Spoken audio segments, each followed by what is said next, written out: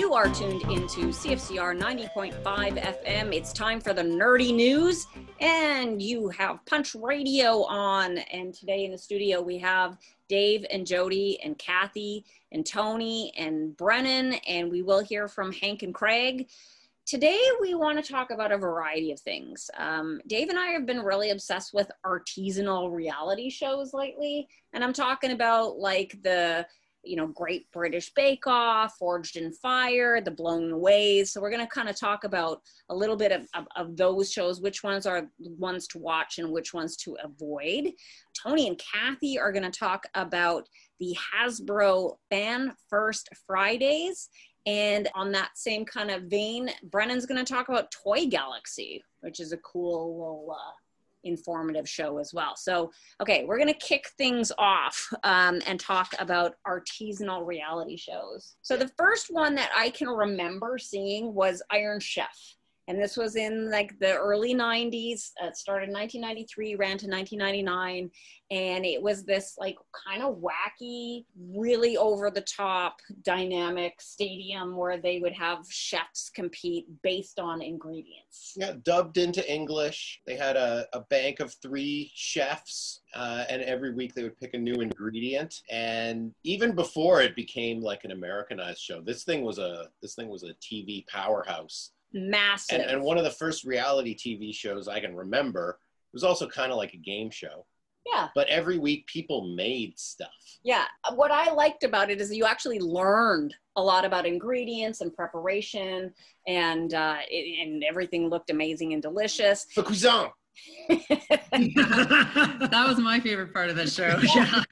Totally, right? Iron Chef Sakai is sauteing with these ingredients: mushrooms, mussels, shallots, and buttermilk. And everything had squid ink ice cream at the end. So yeah, it was a great show, and it spawned a ton of cooking competition shows like Top Chef, Hell's Kitchen, Cake Boss, etc., etc. I didn't want to spend too much time today on the like more food related ones because there's a million of them, and some are good and some are not so good. But that was the granddaddy. That was like even something as big as Great British Bake Off maybe wouldn't. They have the same kind of format. Same kind of format with the making and then the judging. True. Iron Chef had 309 episodes.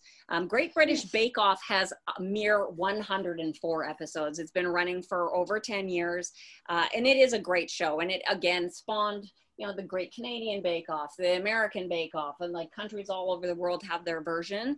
But again, what I like about that format is that they have like 3 rounds. They have a signature challenge, they have a technical challenge, which they're going into blind, and then the showstopper.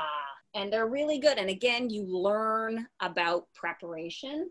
And everybody's really likable in these shows. Like, I mean, you get a favorite. They're pretty down to earth people.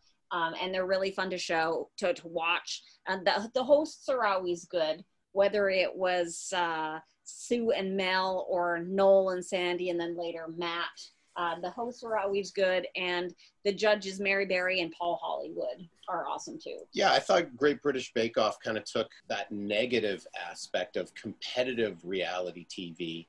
And even though it is a competition, you don't see a lot of nastiness and allegiances and stuff like that on those shows. And maybe that's because ultimately they're competing for a plate. Yeah, like the prize isn't something great. You get a plate and a bouquet of roses or whatever. Yeah, but it's huge in terms of bragging rights. Like if you win the Bake Off, you're kind of set as a career, whether you want to go into television or, food. True. It's not like Survivor or Big Brother or those kinds of shows where the prize is fame. And where the people don't create anything. Yeah, they're useless. So these are really cool. Another early game changer was Project Runway. That was 2004 to 2017. And I liked that show because it had skill. You had to invent a design, you had to actually cut and sew the garment, fit it on a model, everything had to come together, and there was lots of room for error. Mm-hmm. I'm not that into fashion, so I didn't love that one quite as much as some of the other ones. There's a new one that's out right now called Next in Fashion that's on Netflix, and we tried to watch it, and it's terrible. It's just kind of shallow. It's all about making clothes for size 0 models to wear for 3 minutes. And it's what you expect from American reality TV, to be frank. Like, if you're into that kind of thing, there's lots of catty competition, really vivacious personalities. Yeah, a lot of undermining and manipulation. But ultimately, they don't spend that much time like showing you what it's like to sew a dress. No, they don't dwell on that. You don't learn how to sew. You don't learn about seams. It's kind of, again, useless, mindless. Okay, one of my most favorites is Forged in Fire. So this has 161 episodes. It's been on since 2015. And in this one, it's blacksmiths who generally they make blades. So some kind of knife. And they have 4 guys and sometimes women.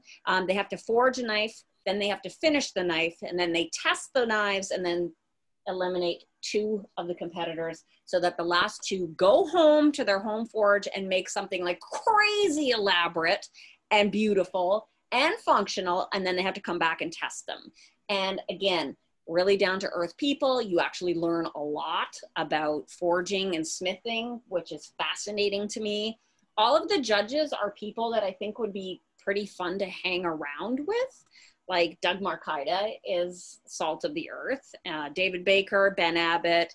I don't know if that I'd want to hang out with Jay Nielsen as much, but like they're good people. It's a fun, nice show. It seems like real people doing real down to earth work. What they make is beautiful when it's good, but there are enough ugly pieces in there that I believe that it's real and that they're not getting helped out, by somebody behind the scenes to make their work look a little prettier. Every once in a while, there's a real bad egg in there. Yeah. And like I've watched every episode of this show up until the ones that have aired over the last few weeks. And if you watch really closely in the testing of, I think it's the most recent episode 1, the series premiere, when Doug Marcaida is testing the first blade and he's driving it into the ballistics dummy, which always has lots of gross fluid gushing out of it, like fake blood and stuff. He's got a big splotch of fake blood on his elbow before he goes into the dummy. And then when you watch him go into the second dummy, he's got a clean elbow before he does it, and you can see that splotch appearing on his elbow.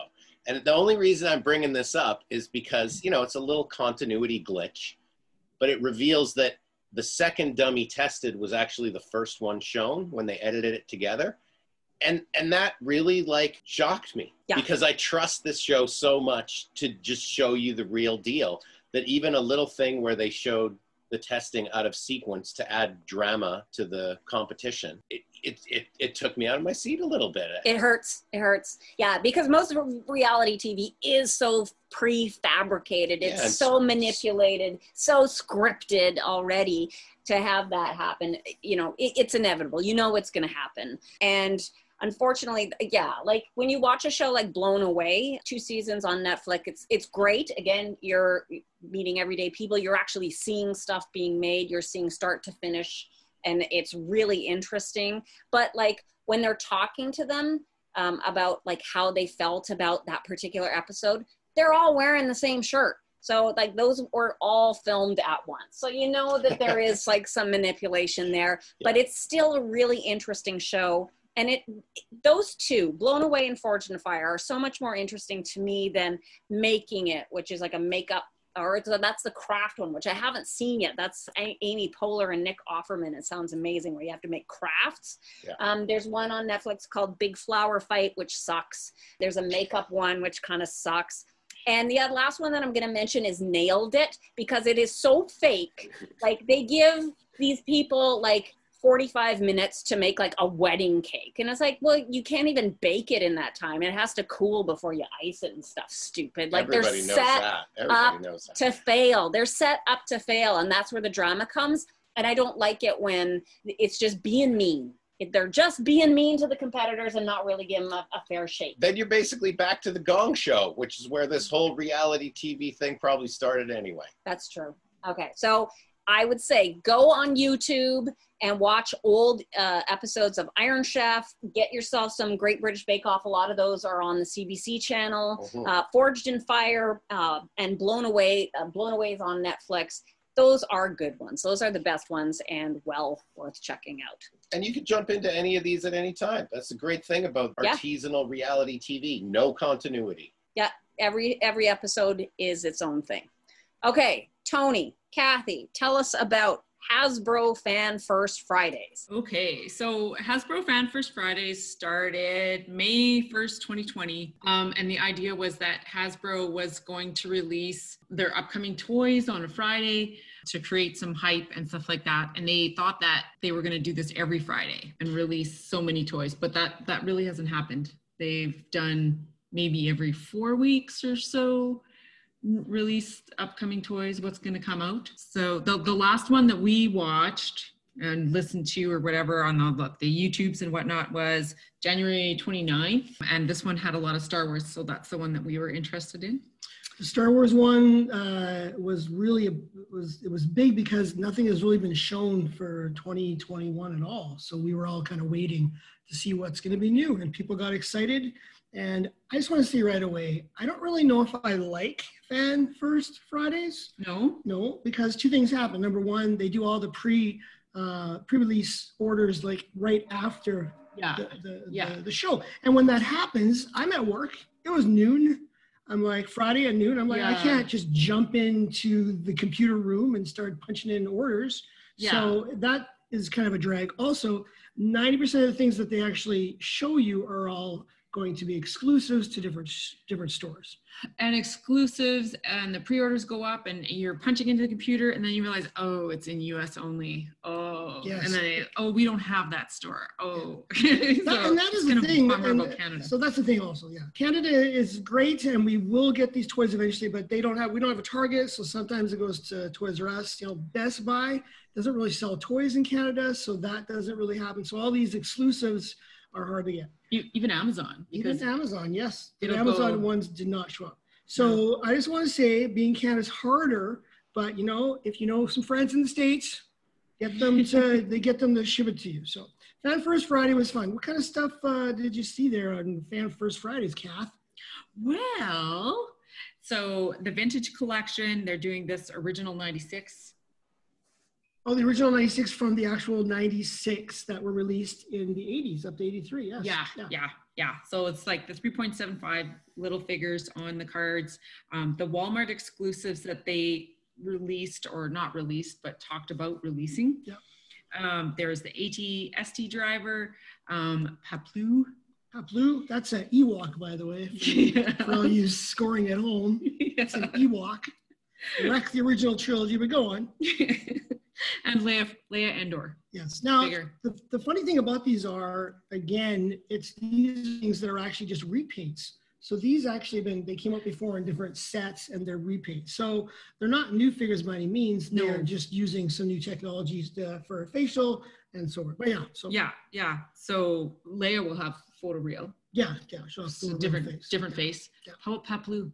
They do photoreal on them. Paploo, I think what they're doing is they're making him probably cooler than he was last time. So that's kind of neat. Yeah, cooler looking, maybe a little less Ewok. Soft goods. Maybe less Ewok, more Chewbacca. I don't know. Okay, go ahead. So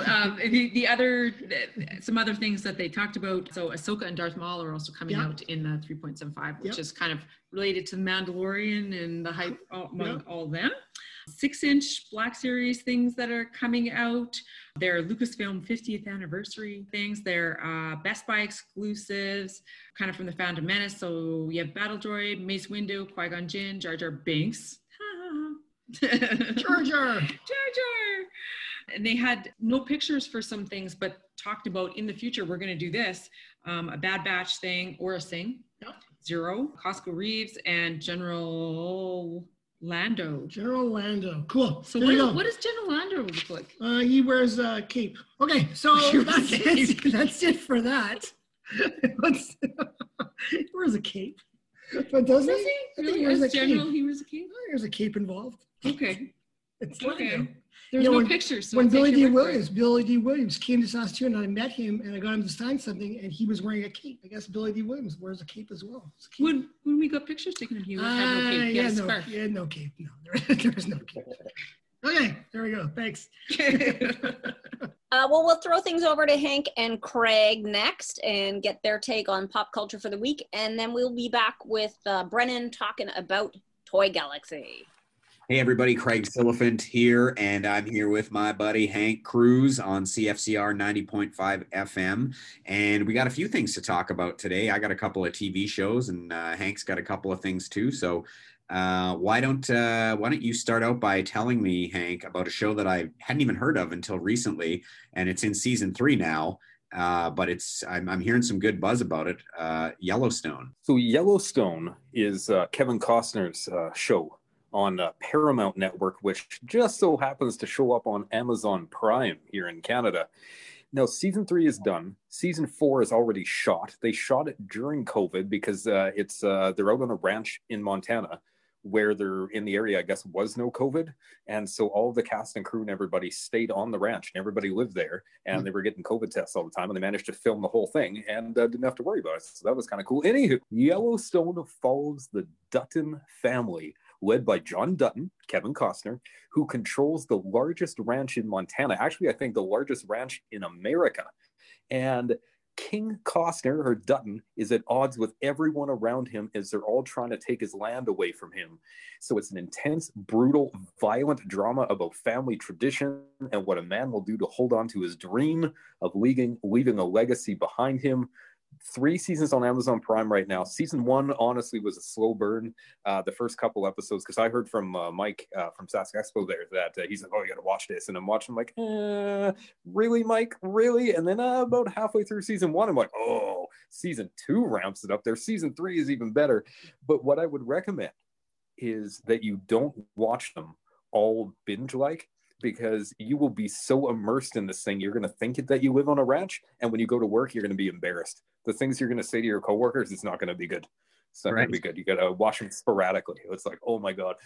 But it is about them, honestly, how to survive on this ranch. And there's all these politicians that come into play that are trying to take the land.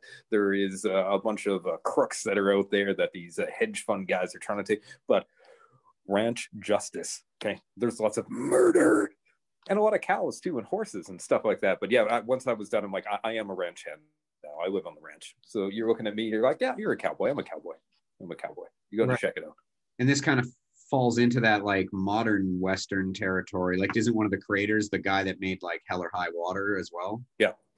And it's he wrote almost, I think actually every episode he wrote. He directed some, executive producer, and the cast is great. And it doesn't focus 100% on Kevin Costner, so he doesn't have to carry the show all the time, which I thought was quite nice in there as well. But yeah, it's a modern Western, but a lot of I didn't realize how good it was going to be. And I was with you. I'm like, what is everybody talking about? But yeah, you need to check it out. The other show that I finished watching is 2 Weeks to Live, which is on Crave. It's an HBO Max, brought it to North America. 6-episode miniseries released on Sky UK. Follows this badass woman, Kim Noakes, played by, is it Maisie Williams? I think it's Maisie from Game of Thrones. Maisie. That sounds right. And she has been raised off the grid by her mother since her father was murdered in front of her as a young child. So she is led to believe that the world is ending in 2 weeks. So she leaves isolation for the first time ever to go hunt the man who killed her father. But of course, she's been trained by her mother in hand-to-hand combat and a bunch of gun violence. It is part comedy, part action movie. There's enough tasty treats in there to keep everyone entertained. I dish out about a 77 out of 100. It's got some, I would say, some unique parts in there, but it still looks like a BBC show. Like after the first 2 minutes, if you didn't know, you'd be like, I bet this is from BBC. I think so, yeah. So it was good. Check it out. Nice. All right, yeah. Definitely check those out. They sound good. So I have been immersed in the Night Stalker on Netflix. So 4-episode, I guess, limited miniseries, whatever you want to call it, a documentary about the famous Night Stalker case from the 80s in Los Angeles primarily, and also a little bit San Francisco.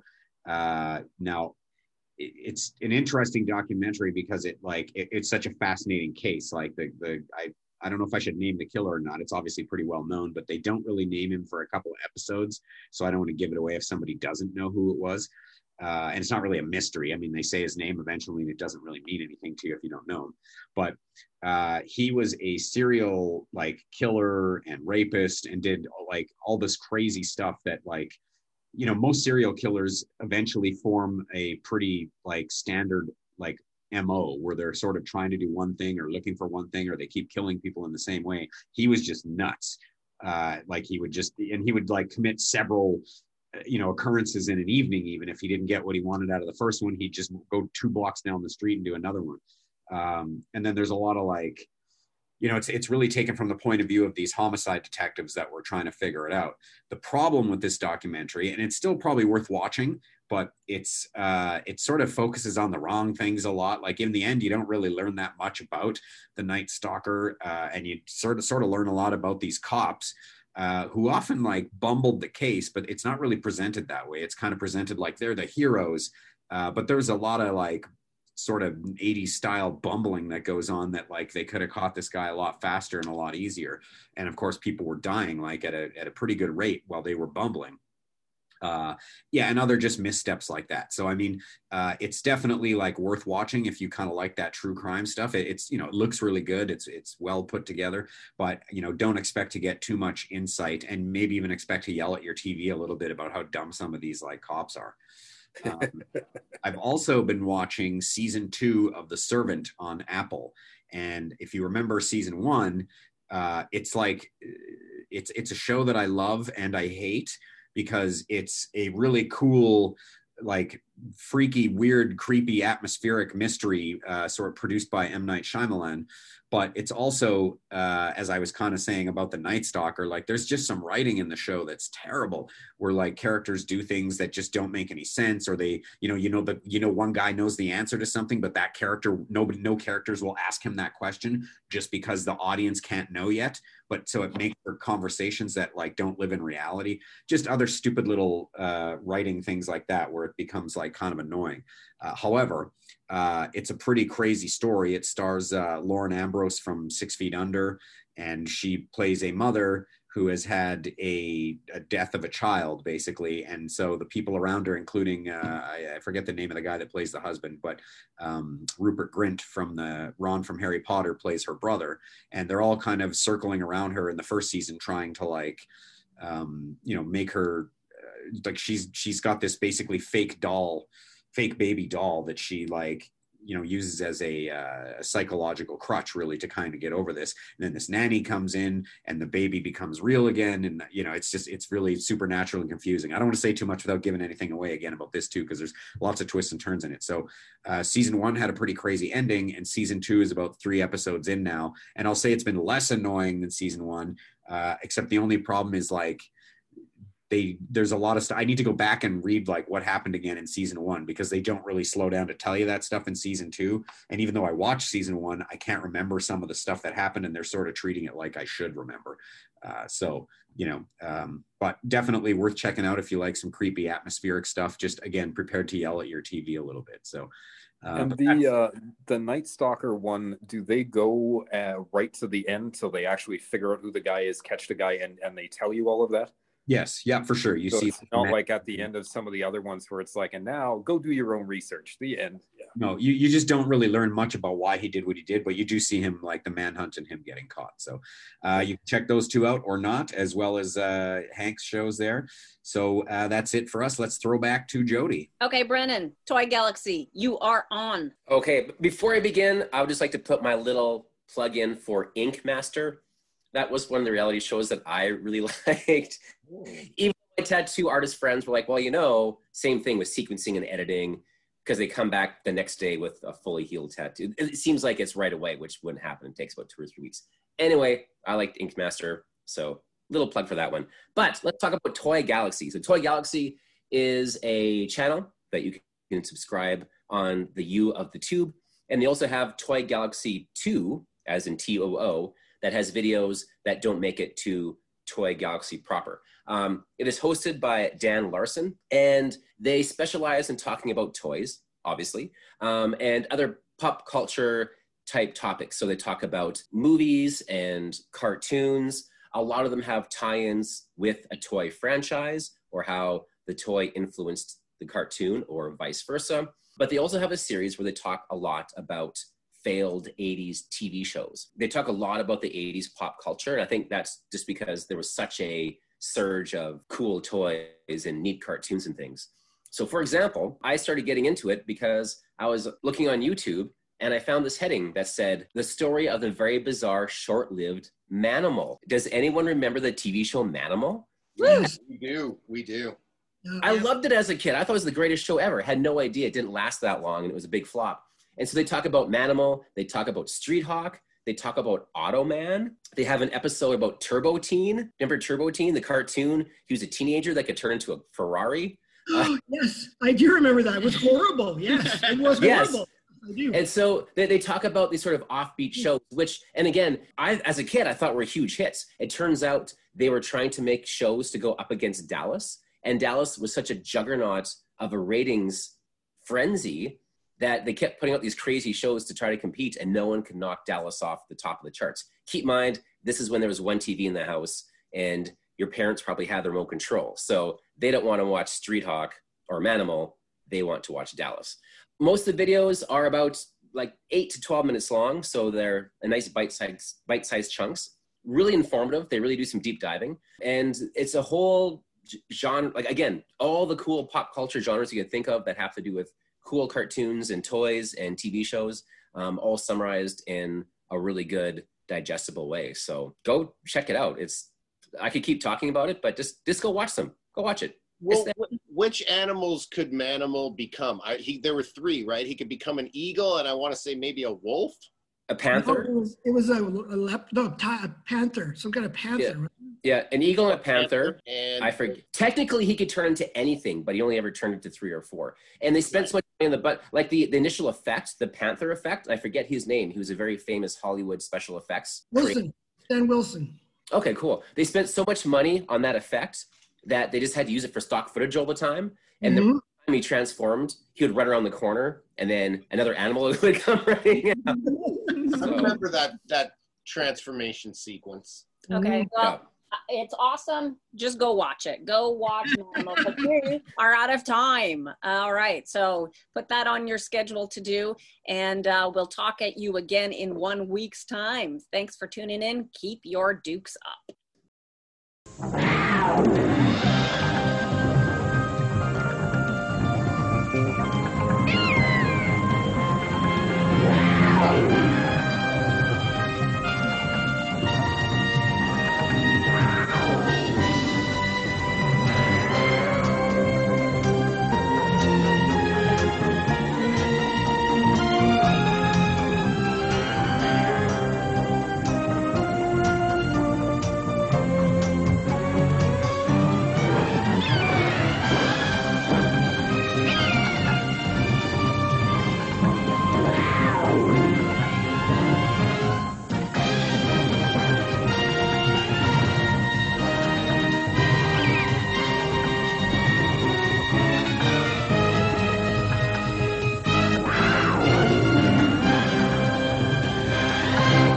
Manimal.